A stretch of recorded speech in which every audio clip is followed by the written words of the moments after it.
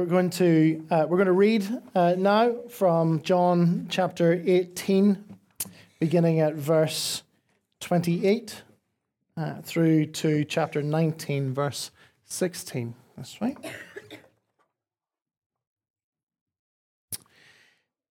Then they led Jesus from the house of Caiaphas to the governor's headquarters. It was early morning. They themselves did not enter the governor's headquarters so that they would not be defiled, but could eat the Passover. So Pilate went outside to them and said, "What accusation do you bring against this man?"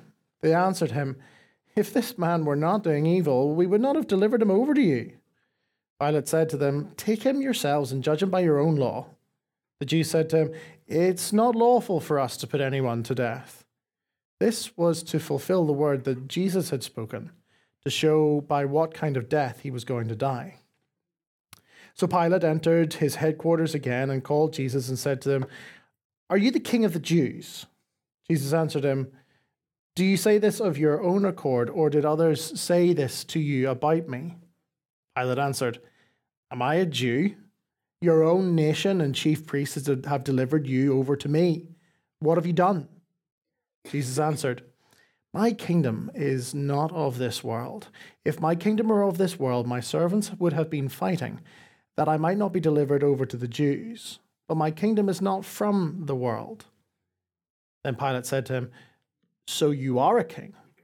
Jesus answered, "You say that I am a king. For this purpose I was born, and for this purpose I have come into the world, to bear witness to the truth. Everyone who is of the truth listens to my voice." Pilate said to him, "What is truth?" After he had said this, he went back outside to the Jews and told them, "I find no guilt in him. But you have a custom that I should release one man for you at Passover. So do you want me to release to you the king of the Jews?" And they cried again, "Not this man, but Barabbas." Now Barabbas was a robber. Then Pilate took Jesus and flogged him. And the soldiers twisted together a crown of thorns and put it on his head and arrayed him in a purple robe. And they came up to him saying, "Hail, King of the Jews!" And they struck him with their hands. Pilate went out again to them and said, "See, I am bringing him out to you so that you may know that I find no guilt in him."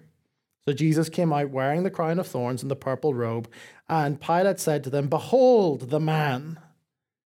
When the chief priests and the officers saw him, they cried out, "Crucify him! Crucify him!" Pilate said to them, "Take him away and crucify him. Take him yourselves and crucify him, for I find no guilt in him." And the Jews answered him, "We have a law, and according to that law he ought to die because he has made himself the Son of God."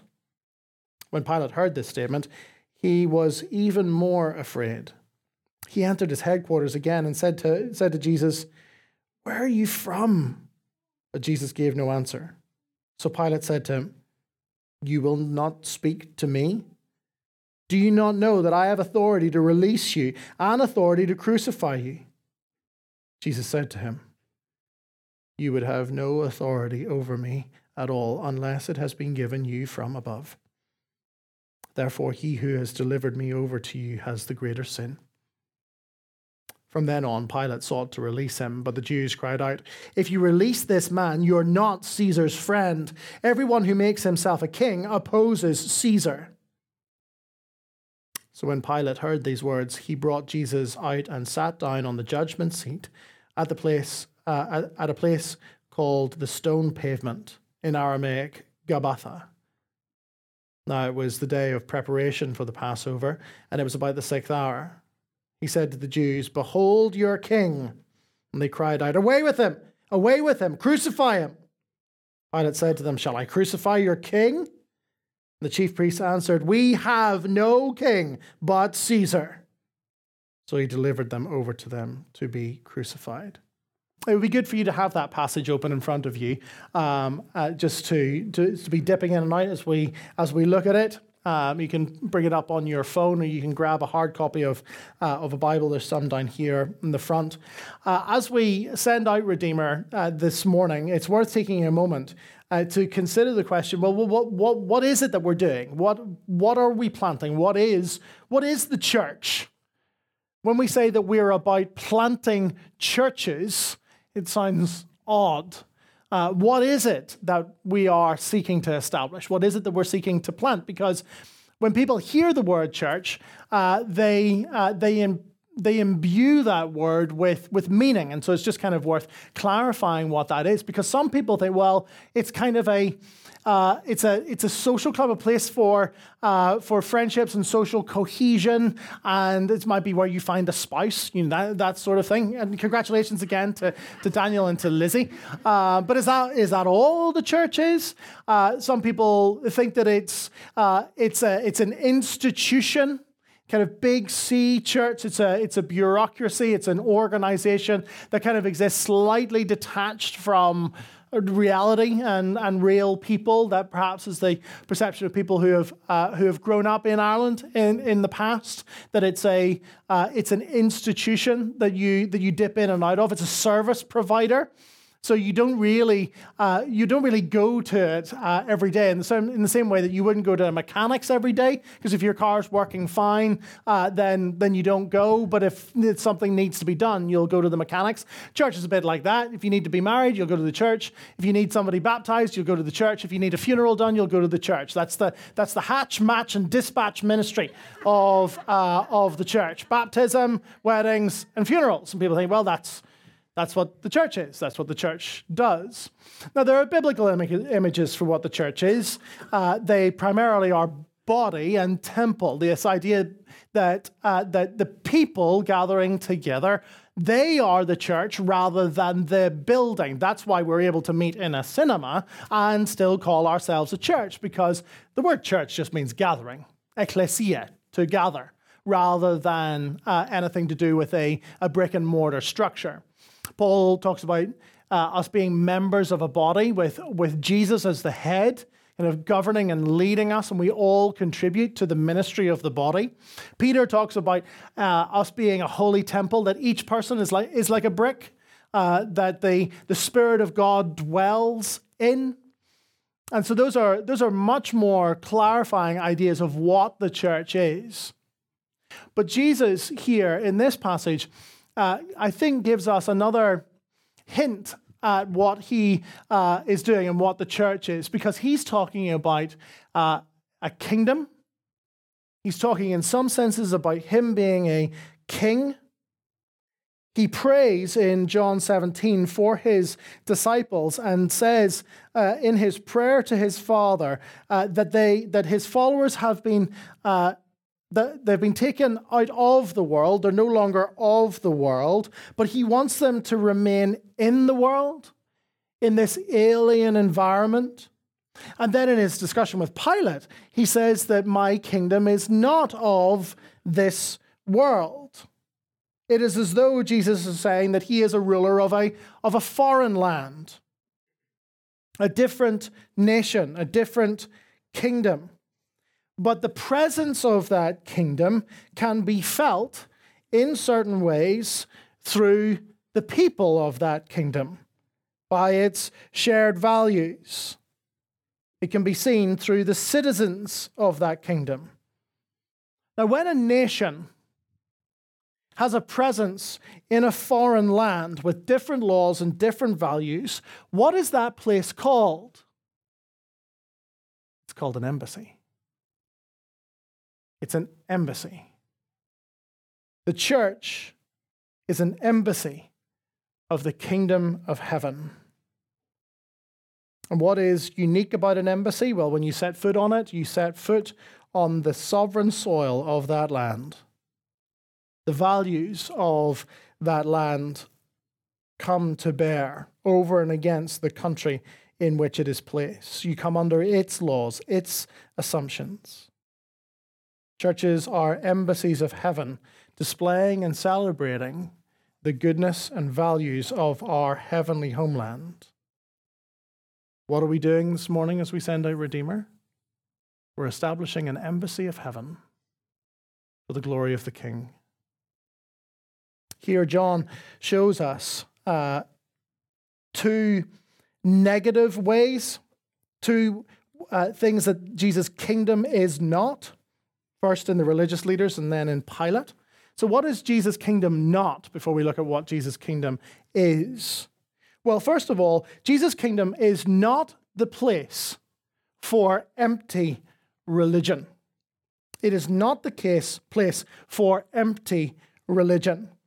The Jewish leaders bring Jesus from the home of the high priest to the governor's headquarters, to Pontius Pilate. And John notes with somewhat dripping irony that the Jews couldn't go into the house of Pilate. They didn't want to go into a Gentile's house because that would defile them, that would make them unclean, so that they couldn't eat the ceremonial Passover.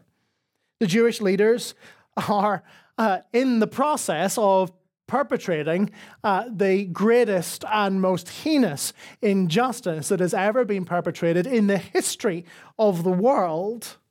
They have falsely accused Jesus. They have tried him in an illegal court. It was illegal to hold courts at nighttime, and they're now conspiring to have an innocent man put to death. But what is their concern? Their concern is for ritual purity. Empty religion. Sadly, our land, our world, can be full of empty religion. And I do not say that as judgment. I say that as warning, because it is so easy to go through religious motions in order to hide what it's really like in here. It's so easy to sit here this morning, to raise hands in worship, to cry your tears, and to take the Lord's Supper when all inside you is broken and rotten.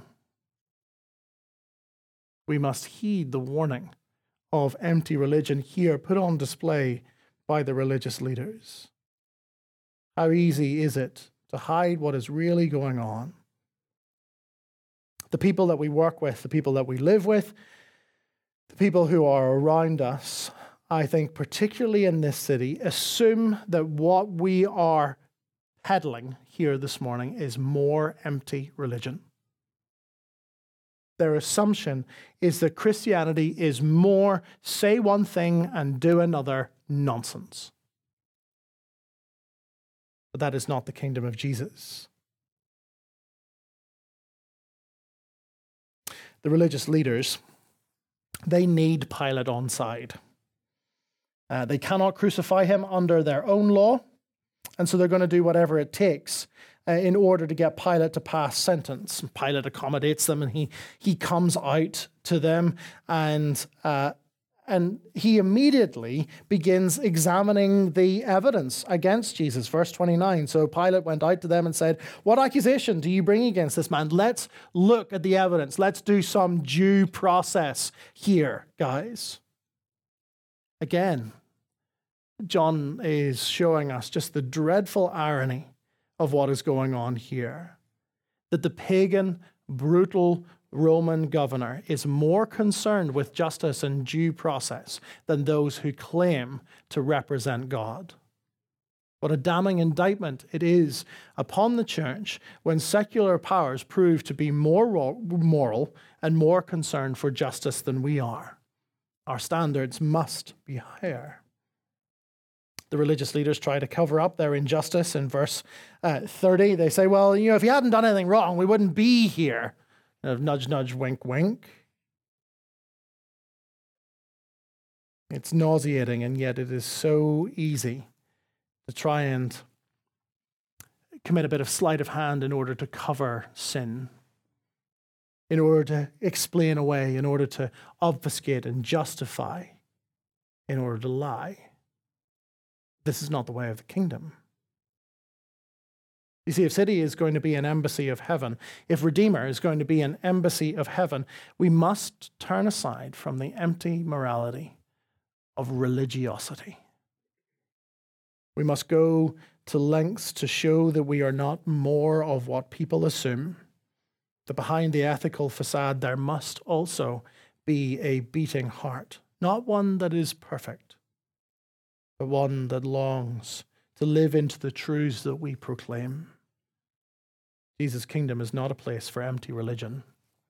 Second, Jesus' kingdom is not a place for political power, for pragmatism, or for the fear of man. Pilate at core is a pragmatist. He's kind of Roman middle management.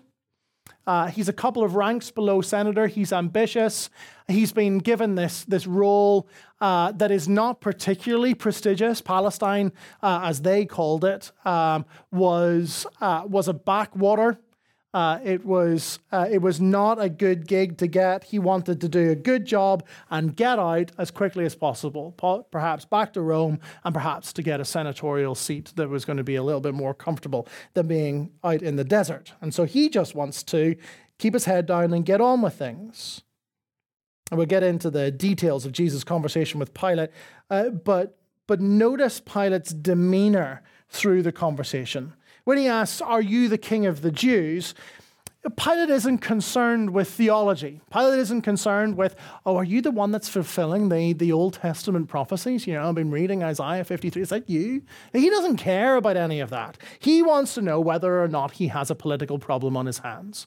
Is somebody coming along here threatening the rule of Caesar, upsetting the Pax Romana, the peace of Rome? That's all that Pilate is concerned for. That's why Pilate's disinterest in anything beyond the practical is displayed in the larger conversation with the dismissal. What is truth? It's not, when Pilate says that, he's not being like the deconstructionist postmodernist and being like, what is truth? It's kind of spat out at Jesus. What is truth? Why are you talking to me about things like truth? Do you want to be dead by the end of the day? He's pragmatist. He's even pragmatic at the start of chapter 19. Chapter 19 begins by flogging Jesus. This, in fact, is the lightest of three beatings that Jesus will receive. This is the one with basically like cane poles, little birch poles. He will later be scourged, which is the whip with the cat of nine tails that rips flesh from the body. This is a light beating, right? And again, it's pragmatic. Jesus or Pilate is thinking, well, tell you what, I'll rough this guy up. We'll get him bloodied, beaten, and then maybe actually once the Jews see what is happening to one of their own, well, maybe that'll arouse their sympathy and they'll relent. So he sends him out, gets flogged, and he's not beyond a little bit of kind of mockery of the Jews. It's not like he has much love for them, and so the Roman soldiers in his court they twist together a crown of date palm thorns. Date palm thorns are about 9 inches long, and they jab it down into Jesus' head. And they mock him. Again, John is dripping with irony here that the one who is mocked as king is the king. And they put a purple robe on him and they give him false mock homage. And Pilate brings out and says those famous words, "Ecce homo," behold the man. Thinking that, well, maybe they'll relent now at this point. They won't take it any further. But the religious leaders must press Pilate. He must be crucified because he is claiming to be the Son of God. And note what John says here in chapter 19, verse 8. It says that Pilate was even more afraid. Pilate's a Roman, and he believes in the Roman pantheon of gods, Jupiter, Mercury, all of those, what the Greeks would call Zeus and Hermes. He believes in the Roman pantheon of gods, and so it's entirely possible in his worldview that a god would have a son, and so he doesn't want to get embroiled up in any of that mess. If Jupiter has fathered somebody, he doesn't want to annoy him. But notice also the emphasis. John says that Pilate was even more afraid. Pilate's kingdom is one of both pragmatism and pragmatism that is motivated by fear. Who does Pilate fear? Well, he fears his superiors. He fears loss of position. He fears loss of place, of prestige, of respect. Above all else, right now, he fears a loss of control, the situation that's around him. And so he's acting in a way in order to save face and to save his own skin. And so he does what is easy in the moment rather than what is hard and will have long-term negative consequences for him. One of the most shocking things that you read in the Gospels is that the thing that motivated people to kill Jesus above all else was fear. Both the religious leaders and Pilate killed Jesus because they were afraid. Who were they afraid of? They were afraid of others. You sit here, and I stand here, and I think, goodness me, I'm quite taken from time to time by the fear of what other people think of me. The fear of loss of respect, the loss of face, the loss of position or prestige, the loss of control, the fear of the opinion of others. And we think actually that perhaps it is a respectable sin. It was fear of others that killed Jesus. For fear of the crowd, they sought to put him to death. Be careful of fear of man.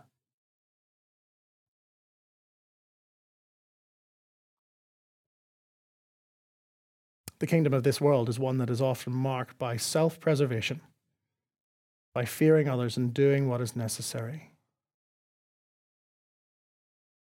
But to be an embassy of heaven is to be a place of deep integrity, to be motivated by, not by fear, but by love of others. We must pick up serious pace. It's going to be a little bit like drinking from a fire hose over the next few minutes. So take a deep breath. What is Jesus' kingdom like? Well, let's do 4 things, and I was going to try and abridge them. First, Jesus is a servant king. There's this little phrase in verse 32 where we're told that the reason why the Jewish leaders are going to Pilate is in order to fulfill the word spoken by Jesus of the kind of death that he would die. The religious leaders are playing fast and loose with Pilate. They could stone Jesus for blasphemy under their law, but they want Pilate to kind of, I don't know whether it's to give them political cover here, but they want him involved. But Jesus is operating in the background. His sovereignty is still there. And John tells us it is all about the kind of death that he's going to die. What is that death? Well, it is crucifixion. Why is that significant? Well, it's significant in a Roman context, it's significant in the context of John, and it's significant in the context of the Bible. It's significant in the Roman context because it's the most shameful way to die. A Roman citizen could not be crucified except by explicit permission from the emperor. Such was the shame that was borne by the person on the cross. That's what you need to remember. It's a shame-bearing way to die. That's the Roman context. In the context of John, Jesus has been talking about how when he is lifted up, he says this in Nicodemus, he said, just as Moses lifted up the serpent in the desert, so the Son of Man will be lifted up so that whoever looks upon him will have eternal life. Or in John chapter 12, he says, when the Son of Man is lifted up, I will draw all men, all people to myself. It's significant in the context of John because the crucifixion of Jesus is the lifting up that brings about salvation. It is the enthronement of the Son of God. Have you reckoned with that? The Son of God is enthroned on a Roman cross. He is lifted up. And it is lifted up and it is significant in the wider biblical context because in the Bible's mind, to hang on a cross or on a tree is to hang under the curse and judgment of God. Deuteronomy, where did I write it down? Deuteronomy 22. The one who hangs on a tree is cursed by God.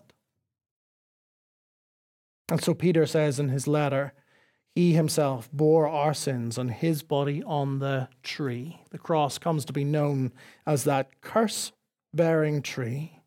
What sort of king is Jesus? He is the king who bears our shame. He is the king who draws all people to himself. How? By dying under a curse. He is our servant king. Second, he is a truthful king. He says that the purpose why he came was to bear witness to the truth. This is both a comfort and a challenge, first to Pilate and then to all of us. It's a comfort because it means that there is such a thing as ultimate reality. that the postmodernists are in fact wrong. There is such a thing as the capital T truth.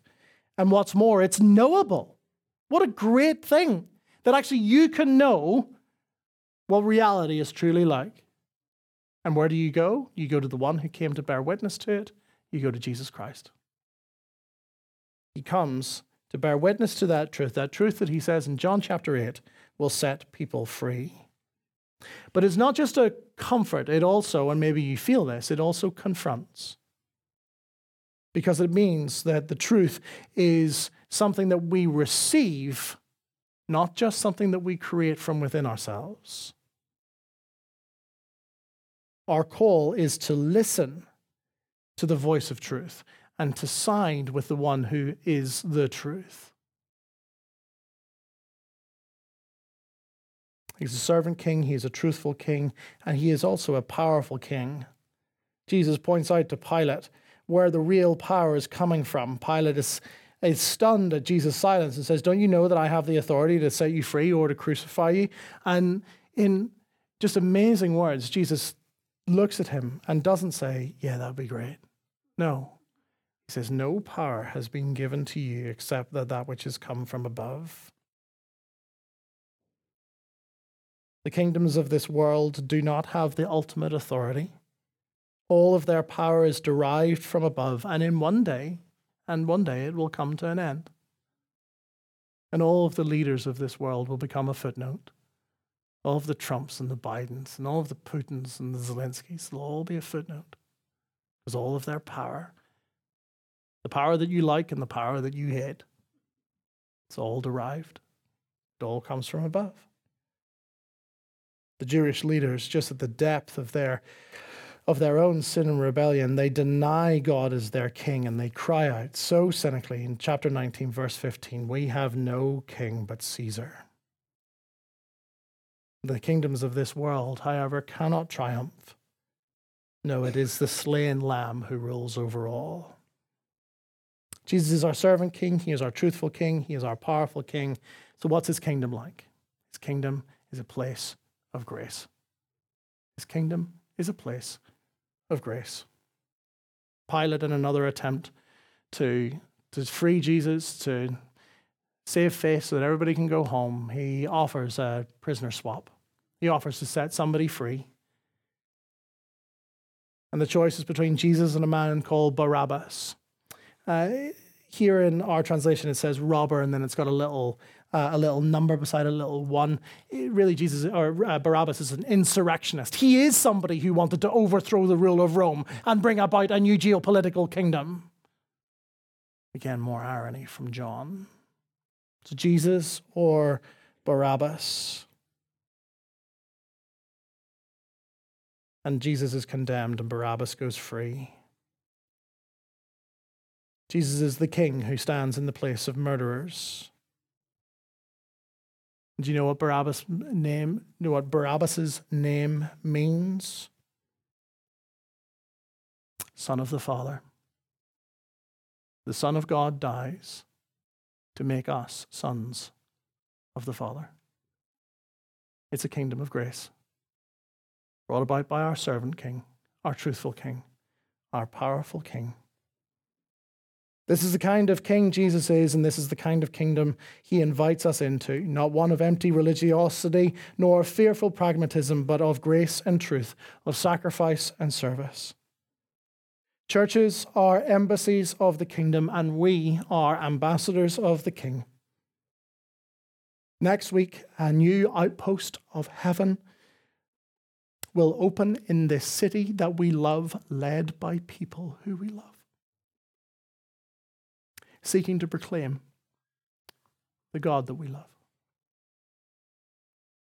There can be no better day for Redeemer to open up its doors to the world than the day when the King of Life opened up the doors of heaven and walked out of his grave and brought hope and life and immortality rushing into this present reality. God be gracious to City Church. God be gracious to Redeemer Dublin, embassies of heaven, until the King calls us home.